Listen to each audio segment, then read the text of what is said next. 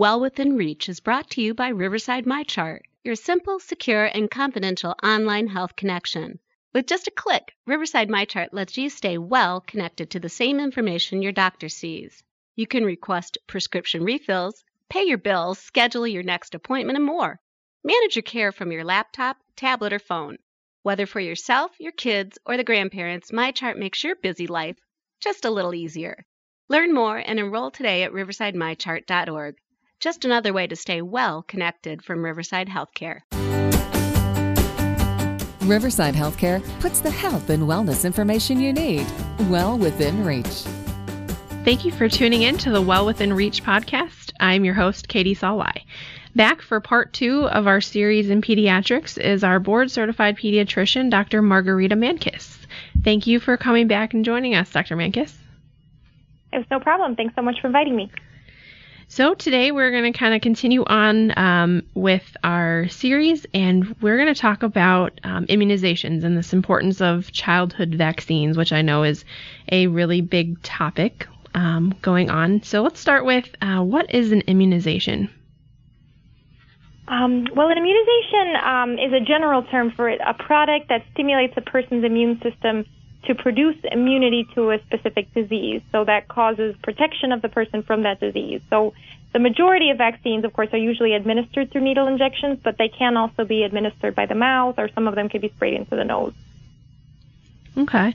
So, and why is this so important to get these immunizations rather than just build up your immunization or build up your immune system by not getting those? I think that's a great question, and I think that's a question that I get a lot of. What I generally say is that if an unvaccinated child gets exposed to a disease germ, then the child's body may not be strong enough to fight off the disease. So, before vaccines, there were many children who died from diseases that vaccines now prevent, such as whooping cough, measles, and polio. Those same germs, they still exist, but because babies are protected by vaccines, we don't see them nearly as often. I get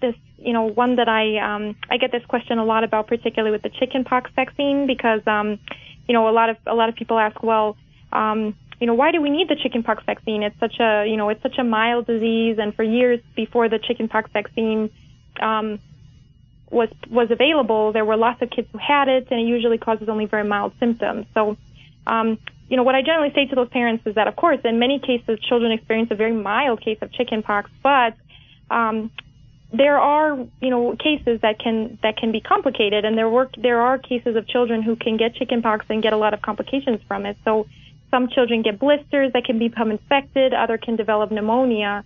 So there's no way to really tell in advance how severe your child's symptoms will be. So before the vaccine was available, actually about 50 children died every year from chickenpox, and about 1 in 500 children who got chickenpox was hospitalized.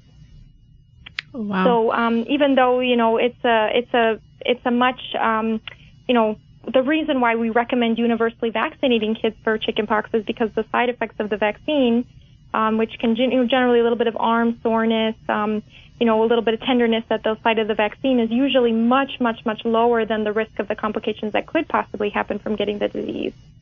So, rather than getting a pneumonia, the vaccine might just cause like a sore arm for a couple of days. So the risks are much greater than the risks of the disease itself are much higher than the risks of the vaccine. Definitely. And then, so is there a set timeline schedule for these immunizations? I know there's a lot of them. I have 3 little boys, and it feels like we're getting immunizations all the time. But is there a set schedule you guys follow? There is, yeah, and I like to tell parents so they know what to expect ahead of time. I think that's important. Is that as a parent, I think it's important to have information available so that you know what to expect. The worst, of course, is when you go to the doctor and you're not expecting to get shots, and especially for the kid, that's a little bit scary when they don't know if they're going to get shots or not. So I usually like to provide that to all my parents, and there's a great vaccine schedule that's easy to read that's available on the CDC website. So that's at www.cdc.gov/vaccines. Okay. Well, it's a great thing to have on hand. I know my oldest is scared of getting vaccines, even though it's telling him why we get them and why they're important. Right. And so, right. It's always a fight, but it's okay. okay. Ahead of time. You're right. It's good to know ahead of time. I think that's one thing that I tell parents is that, having your kids know ahead of time when they go, so they know what to expect. I think that helps to kind of ease some of their anxiety and help them to, and then of course when there's appointments that they don't get vaccines, it helps for them to know that too. So. Oh, definitely. So is there a rhyme or reason for the specific vaccine schedule? Because I know they fall into schedules, but is there a reason for why you do boosters of certain ones and not of others? And Absolutely. That's also a great question, a question that I get a lot. But the reason that we have the vaccine schedule the way they do, and a lot of parents have concerns like, why are my kids getting vaccines so young? And there's one, the initial vaccine, the hepatitis B vaccine, we actually recommend in the hospital even before they go home from the hospital. And so parents, ask me, is it necessary? Why would they want to give, vaccines so early? Is it better maybe to wait until they're a little bit older? But the general, theme of the vaccine schedule that we have is that this recommended schedule protects infants and children by providing immunity early in life before they come into contact with those life-threatening diseases. So children receive immunization so early because they're susceptible to diseases at a young age, and the consequences of these diseases can be very serious, even life-threatening for infants and young children. So there are vaccines that, of course, we recommend boosters for, and there's a few that they get multiple doses of the same vaccine. So, I tell parents getting every recommended dose of each vaccine provides your child with the best protection possible. And so depending on the vaccine, your child may need more than one dose to build up high enough immunity to prevent disease or to boost immunity that fades over time. Okay. Well, and I know they're... I'm sorry. No, that's all. I'm sorry. I apologize. And I know there's also if you're vaccinating, it's safe for your child to get vaccinated, but you're protecting those kids and people that are unable to get vaccinated. Do you hear that in your practice as well? Absolutely. I think that's a great point that you bring up, Katie, too, is that, immunizing individual children also helps to protect the health of our community, especially like you mentioned, those people who can't be immunized, children who are too young to be vaccinated, or those who can't receive certain vaccines for medical reasons. And the proportion of people, and there's a small proportion also of people who don't respond to a particular vaccine. So that's also important, in terms of the health of the community at large.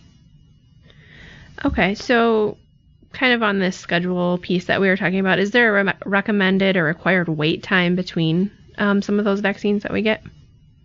Yes, there is. There are some, and of course, that's, again, all available through the CDC website and also provided by your pediatrician. But there are certain vaccines that, that you need to, before there's a certain minimum required amount of time between booster shots.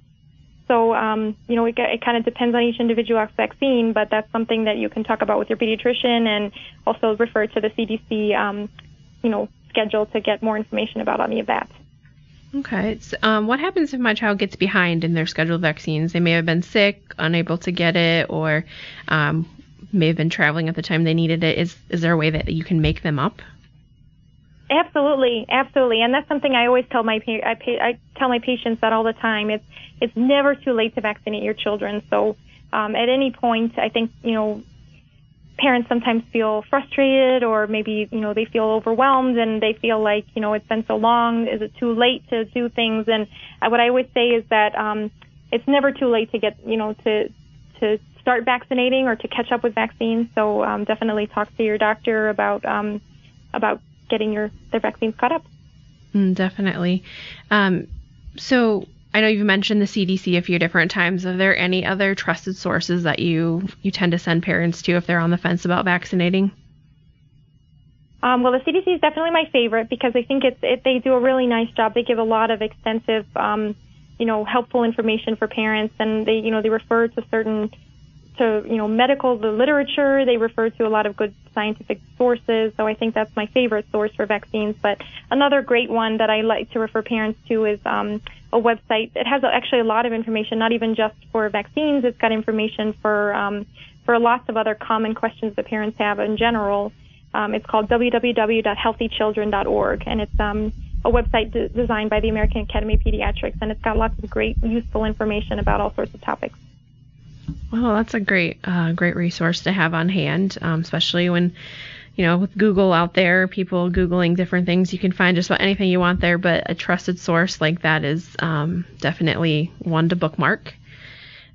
So is there anything else that you wanted people to know about these immunizations, if they're on the fence about something, or could they call to talk to somebody about it?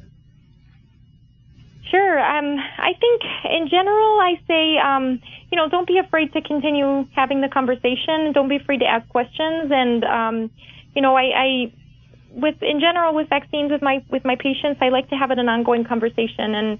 And the important thing for me is, again, the long-term relationship with my patients. And, so I generally like to say, if, I want everybody to have all the information about all the different vaccines. Not all vaccines are necessarily the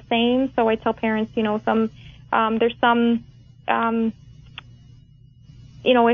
if parents who prefer to get some vaccines but not others, I think, we can work with that. I think that, I generally recommend all the routine vaccinations, but, I think it's important to keep the conversation ongoing. And if at any point, like I say, it's never too late to vaccinate. So if you feel later on, I feel comfortable and I'd like to start vaccinating now, or, maybe I just want to wait till later on. And I think that, it's just never too late. So I like to have that as an ongoing conversation with all my patients. Well, thank you so much for all the information.